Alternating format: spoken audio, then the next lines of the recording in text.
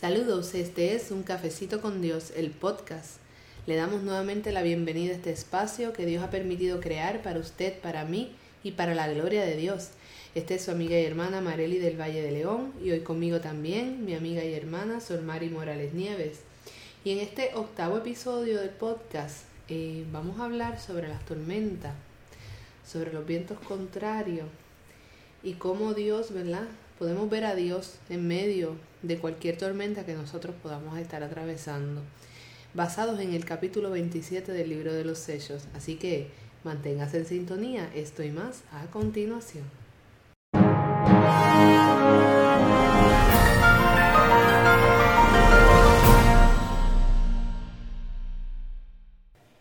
Buenos días Solmari, ¿cómo estás? Ay, sí, muy bien, Marely, buenos días. Buenos días a nuestra audiencia. Ay, sí, gracias por estar con nosotros. Si escuchan ruidos de fondo es que hoy están con nosotros Isaac y Clarimar grabando también el podcast para la gloria de Dios. Aleluya, nuestros compañeros en esta mañana.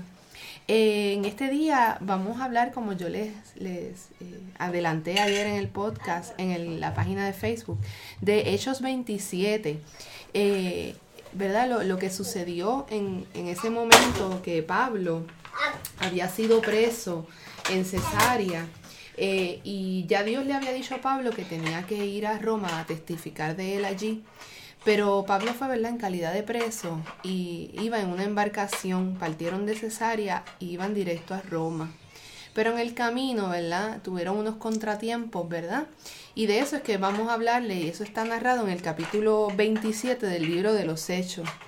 Yo voy a leerles la porción desde el versículo 7. Es un poquito largo, pero es para que ustedes puedan tener la base para comprender el tema que vamos a estar hablando hoy. Mire, Hechos 27, capítulo 7 hasta el 20. Dice así la palabra del Señor en el nombre del Padre, del Hijo y del Espíritu Santo.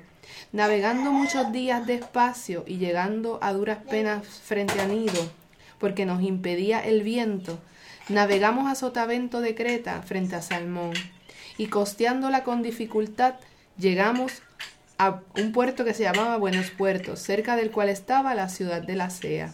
Y habiendo pasado mucho tiempo, y siendo ya peligrosa la navegación, por haber pasado ya el ayuno, Pablo les amonestaba diciéndoles: varones, veo que la navegación va a ser con perjuicio y mucha pérdida, no solo del cargamento y de la nave, sino también de nuestras personas. Pero el centurión daba más crédito al piloto y al patrón de la nave que a lo que Pablo decía. Y siendo incómodo el puerto para invernar, la mayoría acordó zarpar también de allí, por si pudiesen arribar a Fenice, puerto de Creta, que mira al nordeste y sudeste, e invernar allí. Y soplando una brisa del sur, y pareciéndoles que ya tenían lo que deseaban, levaron anclas e iban costando Creta. Pero no mucho después dio contra la nave un viento huracanado llamado Euroclidón. Y siendo arrebatada la nave, y no pudiendo poner proa al viento, nos abandonamos a él y nos dejamos llevar. Y habiendo corrido a sotavento de una pequeña isla llamada Clauda, con dificultad pudimos recoger el esquife. Y una vez subido a bordo, usaron de refuerzos para ceñir la nave, y teniendo temor de dar en la sirte, arriaron las velas y quedaron a la deriva. Pero siendo combatidos por una furiosa tempestad, al siguiente día empezaron a lijar, y al tercer día con nuestras propias manos arrojamos los aparejos de la nave. Y no apareciendo ni el sol ni las estrellas por muchos días, y acosados por una tempestad no pequeña, ya habíamos perdido toda esperanza de salvarnos. Aleluya. Ellos aquí, ¿verdad?, pasaron muchas dificultades, pero Pablo les había hecho una advertencia a los que estaban dirigiendo la nave, pero ellos no quisieron escuchar. Tenían muchos vientos contrarios, había dificultad. Ese viaje no se iba a poder llevar a cabo, pero ellos no hicieron caso de lo que Pablo les dijo.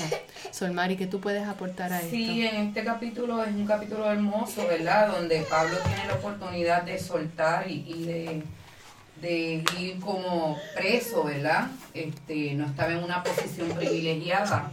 Y a veces cuando lo llevamos al mundo natural, que no es el mundo del reino, ¿verdad? El mundo natural es el que vivimos, no es el mundo del reino.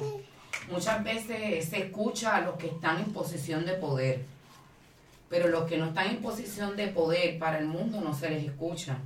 Pero la mayoría de las veces la gente que no está en posición de poder está en posición de poder para Dios. Uh-huh. Y este hombre que iba en calidad de preso, ¿verdad? Porque había apelado al César y iba a, pues como él era romano, tenía ciudadanía romana, él apeló al César y pues iba a presentarse allí y le dio frente a la situación, que esto es siempre lo que yo he dicho, que cuando estamos en una situación difícil, lo importante es darle frente, no escondernos, no meternos debajo de una sábana. Tenemos problemas familiares, darle frente, tenemos problemas con el carro, darle frente, tenemos problemas con compañeros, darle frente, ¿verdad? Siempre con las misericordias de amor. Pues aquí Pablo envió un aviso y está diciendo, mira, aquí va a haber pérdida, pero no solamente de material, vamos a perecer, va a haber pérdidas de vida y pérdidas materiales. Y yo creo que esto es sencillo, lo que quiere decir el texto aquí, el capítulo, que escuchar a Dios cuesta. Porque al final del capítulo la embarcación encalló y para salvarse querían tomar situaciones extremas de matar a los presos. Yo creo que aquí en Puerto Rico sucedió una vez, yo más recuerdo, que escuchan un niño por ahí, pues parte de nuestro programa de radio, ¿verdad?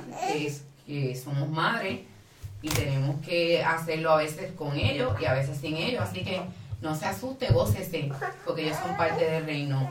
Aquí en Puerto Rico hubo una vez que hubo unas inundaciones y unos policías de la cárcel llevaban unos rehenes, unos presos, y no los soltaron, y al no soltarlos ellos perecieron. Exacto. Entonces, Pablo estaba pasando por eso, ¿verdad? Y gracias a Dios que él cayó en la gracia y decidieron pues no dejarlos amarrados, y unos pues fueron en tablas y llegaron, otros fueron nadando. Nada, lo que queremos decir aquí es, ¿verdad? Lo importante para mí en esta mañana resaltar en este capítulo es cómo Dios te está hablando. ¿Estás escuchando a Dios? ¿Te está costando escuchar a Dios? Porque escuchar a Dios no es solamente en las buenas. Escuchar a Dios es cuando te dice, vienen malos tiempos. Marely, ¿verdad? Cuando nos dice, unge la casa, eso es que vienen malos tiempos. Viene el día malo. Viene el día malo. Cuando el Señor nos dice, prepárate, que no vas a tener trabajo, tu trabajo te van a despedir. Mira, Dios está siendo misericordioso, te está mandando aviso, y no es para que caigamos en depresión, sino para que hagamos como Pablo. Mira, el Señor me dice, o sea, usted sabe la posición de Pablo, que le tiene que decir, vamos a morir, pero él está incluido. Si no hacen esto, vamos a morir. Y como él estaba dispuesto a morir por la causa, y ahí es que voy, él estaba dispuesto a morir por la causa. Mire lo que pasa cuando hay tormenta. Lo quiero llevar desde otra perspectiva. Cuando hay tormentas, viene la soltera. Así es. No sé si estoy hablando muy alto, el espacio aquí es pequeño. Estamos en la oficinita que hemos improvisado aquí, lo dije en el otro episodio. Entonces, cuando hay tormentas, si usted se fija, usted no ve el sol, lo que hay es nube, porque está bajando agua, ¿verdad? Sí, ahí lo narran, que fueron muchos días que ellos no veían ni el sol ni las estrellas. Y si lo contextualizamos, a las nubes se posan sobre los problemas y usted no ve el sol. Así es. Pero si usted recuerda que dentro de las misericordias de Dios, el sol es una estrella, no es un planeta, y no se apaga. Sí. Ni para justos ni para injustos, porque nos sigue dando la oportunidad y el sol está alumbrando. Entonces, yo estaría en una posición, Marely, de que cuando Dios habla y no me gusta lo que me dice, que viene un cambio a mi vida que me va a estremecer, Señor, detrás de esa nube está el sol. Amén. Detrás de esa nube está el sol. Y entonces, no es que Dios signifique que Él es el sol, Él es el dueño de todo el planeta, del universo. Él lo creó. Pero mire, cuando Él creó el sol, Dios nos habla a través de la naturaleza. Correcto. Una de las formas que Dios nos habla es a través de la naturaleza. Y los textos bíblicos lo dicen, ¿verdad? Y podemos ver a Dios a través de la naturaleza. Por eso es que el mar nos avisa, el mar nos relaja, las plantas nos relajan.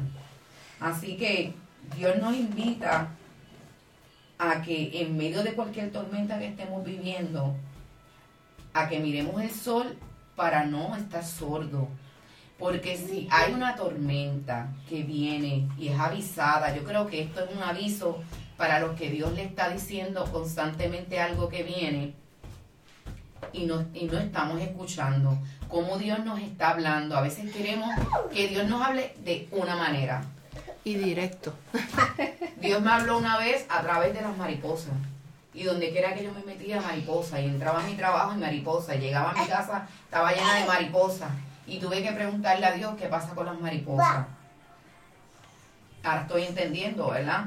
Así que a mantenernos sin esa sordera, a escuchar para provocar cambio. Amén. Pues fíjate, mira, con este tema, ¿verdad? De que Dios nos habla y Dios nos avisa también cuando vienen las tormentas.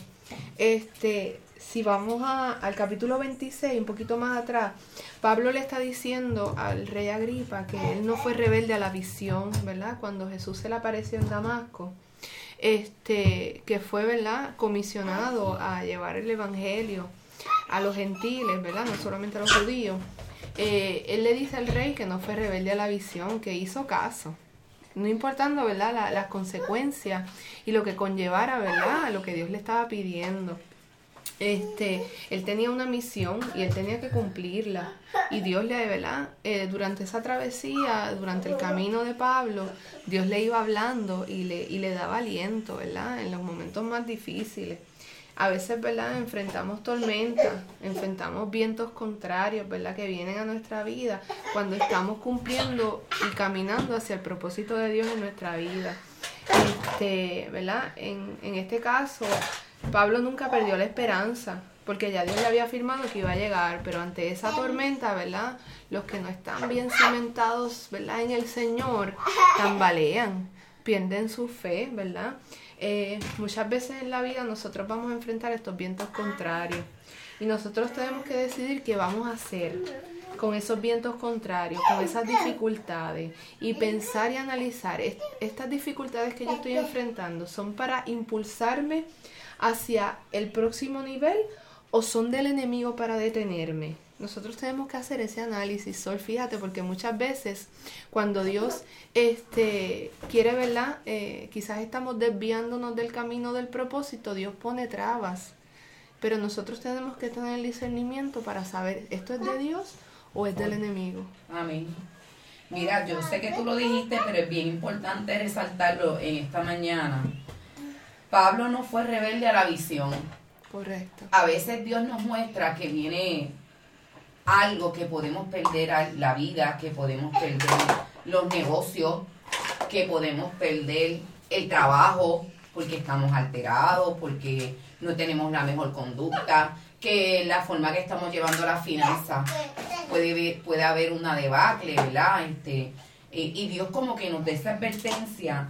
Y lo que me fascina de Pablo es que aún en medio de él poder perder su vida, él no fue rebelde.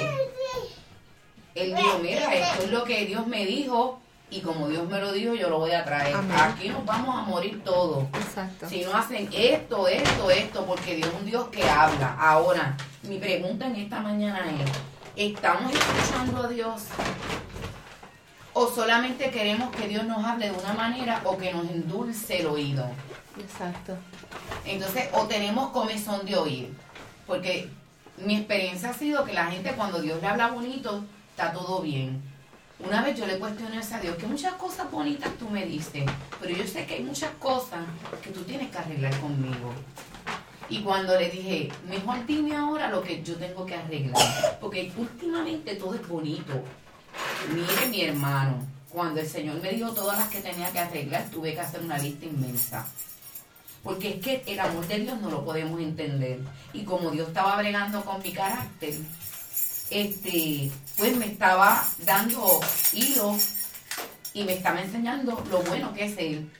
Pero Él me iba a demandar como en Mateo 25, del 1 al 13, que lo voy a leer rapidito. Ay, sí, Mateo 25.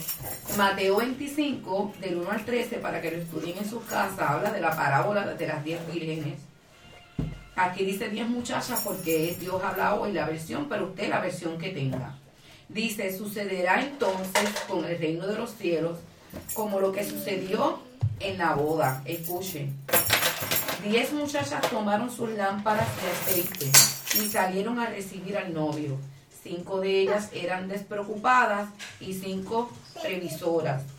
Las despreocupadas llevaron sus lámparas, pero no llevaron aceite para llenarlas de nuevo. Ahí está el detalle.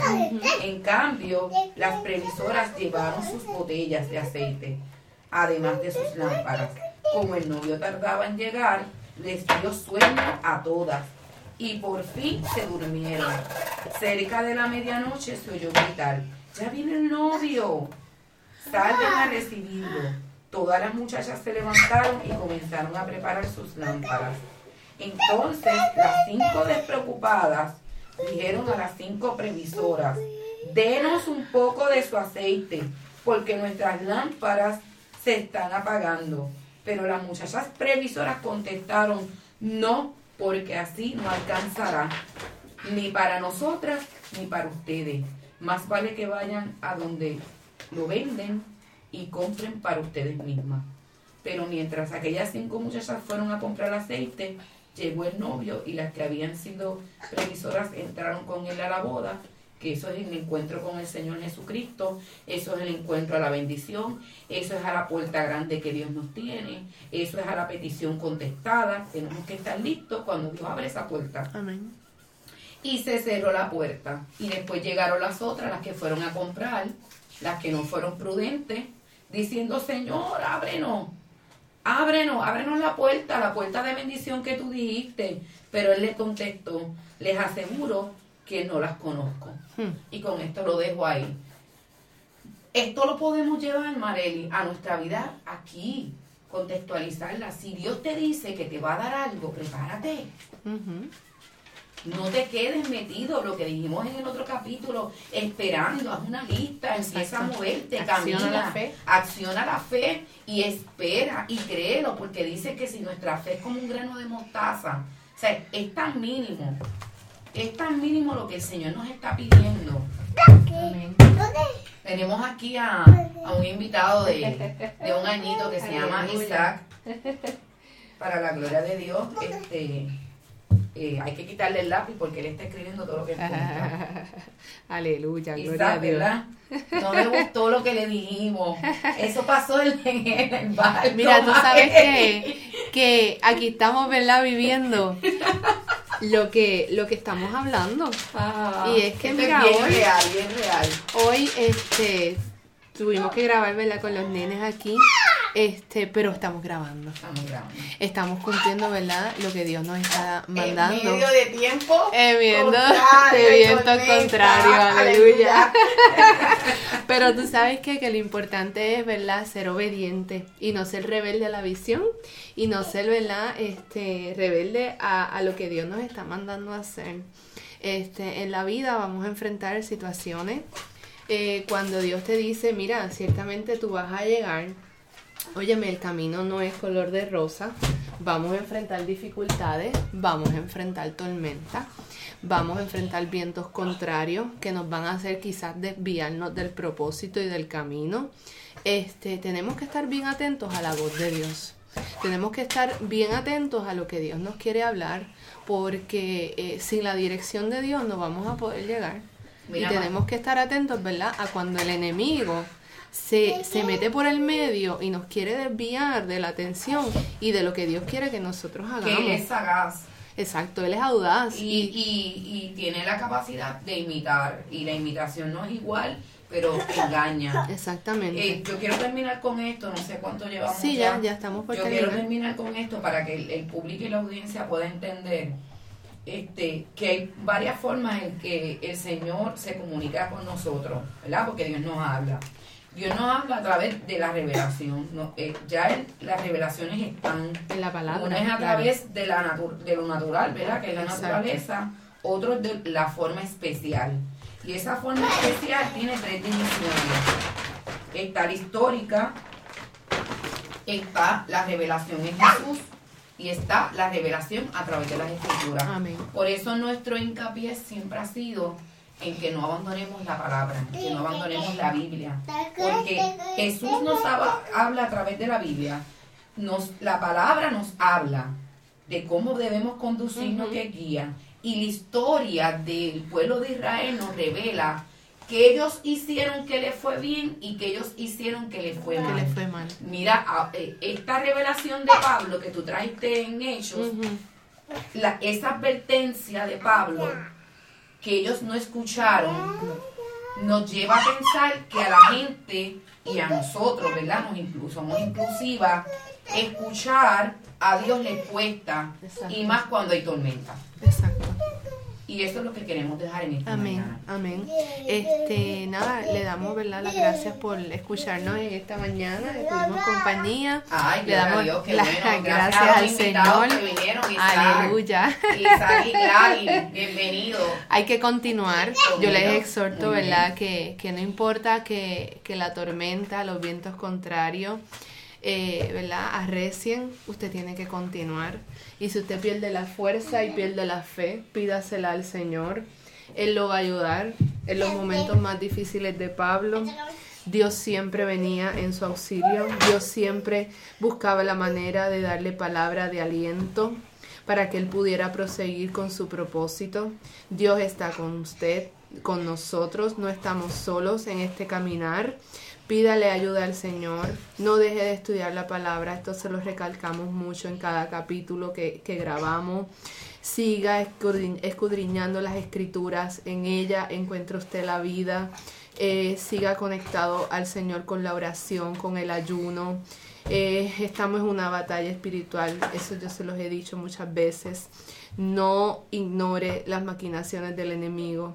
Viva una vida de oración, no deje al Señor, porque Él es el que le va a ayudar a seguir hacia adelante en medio de cada tormenta que usted pueda atravesar en su vida. Y recuerde que después de la tormenta viene la calma. Aleluya, y Dios está con nosotros. Así que le damos gracias en esta mañana, le bendecimos y le agradecemos que esté con nosotros en cada episodio de este podcast, Un Cafecito con Dios. Dios me lo bendiga. Gracias, Solmari, por estar con nosotros. Amén. Y a Clary.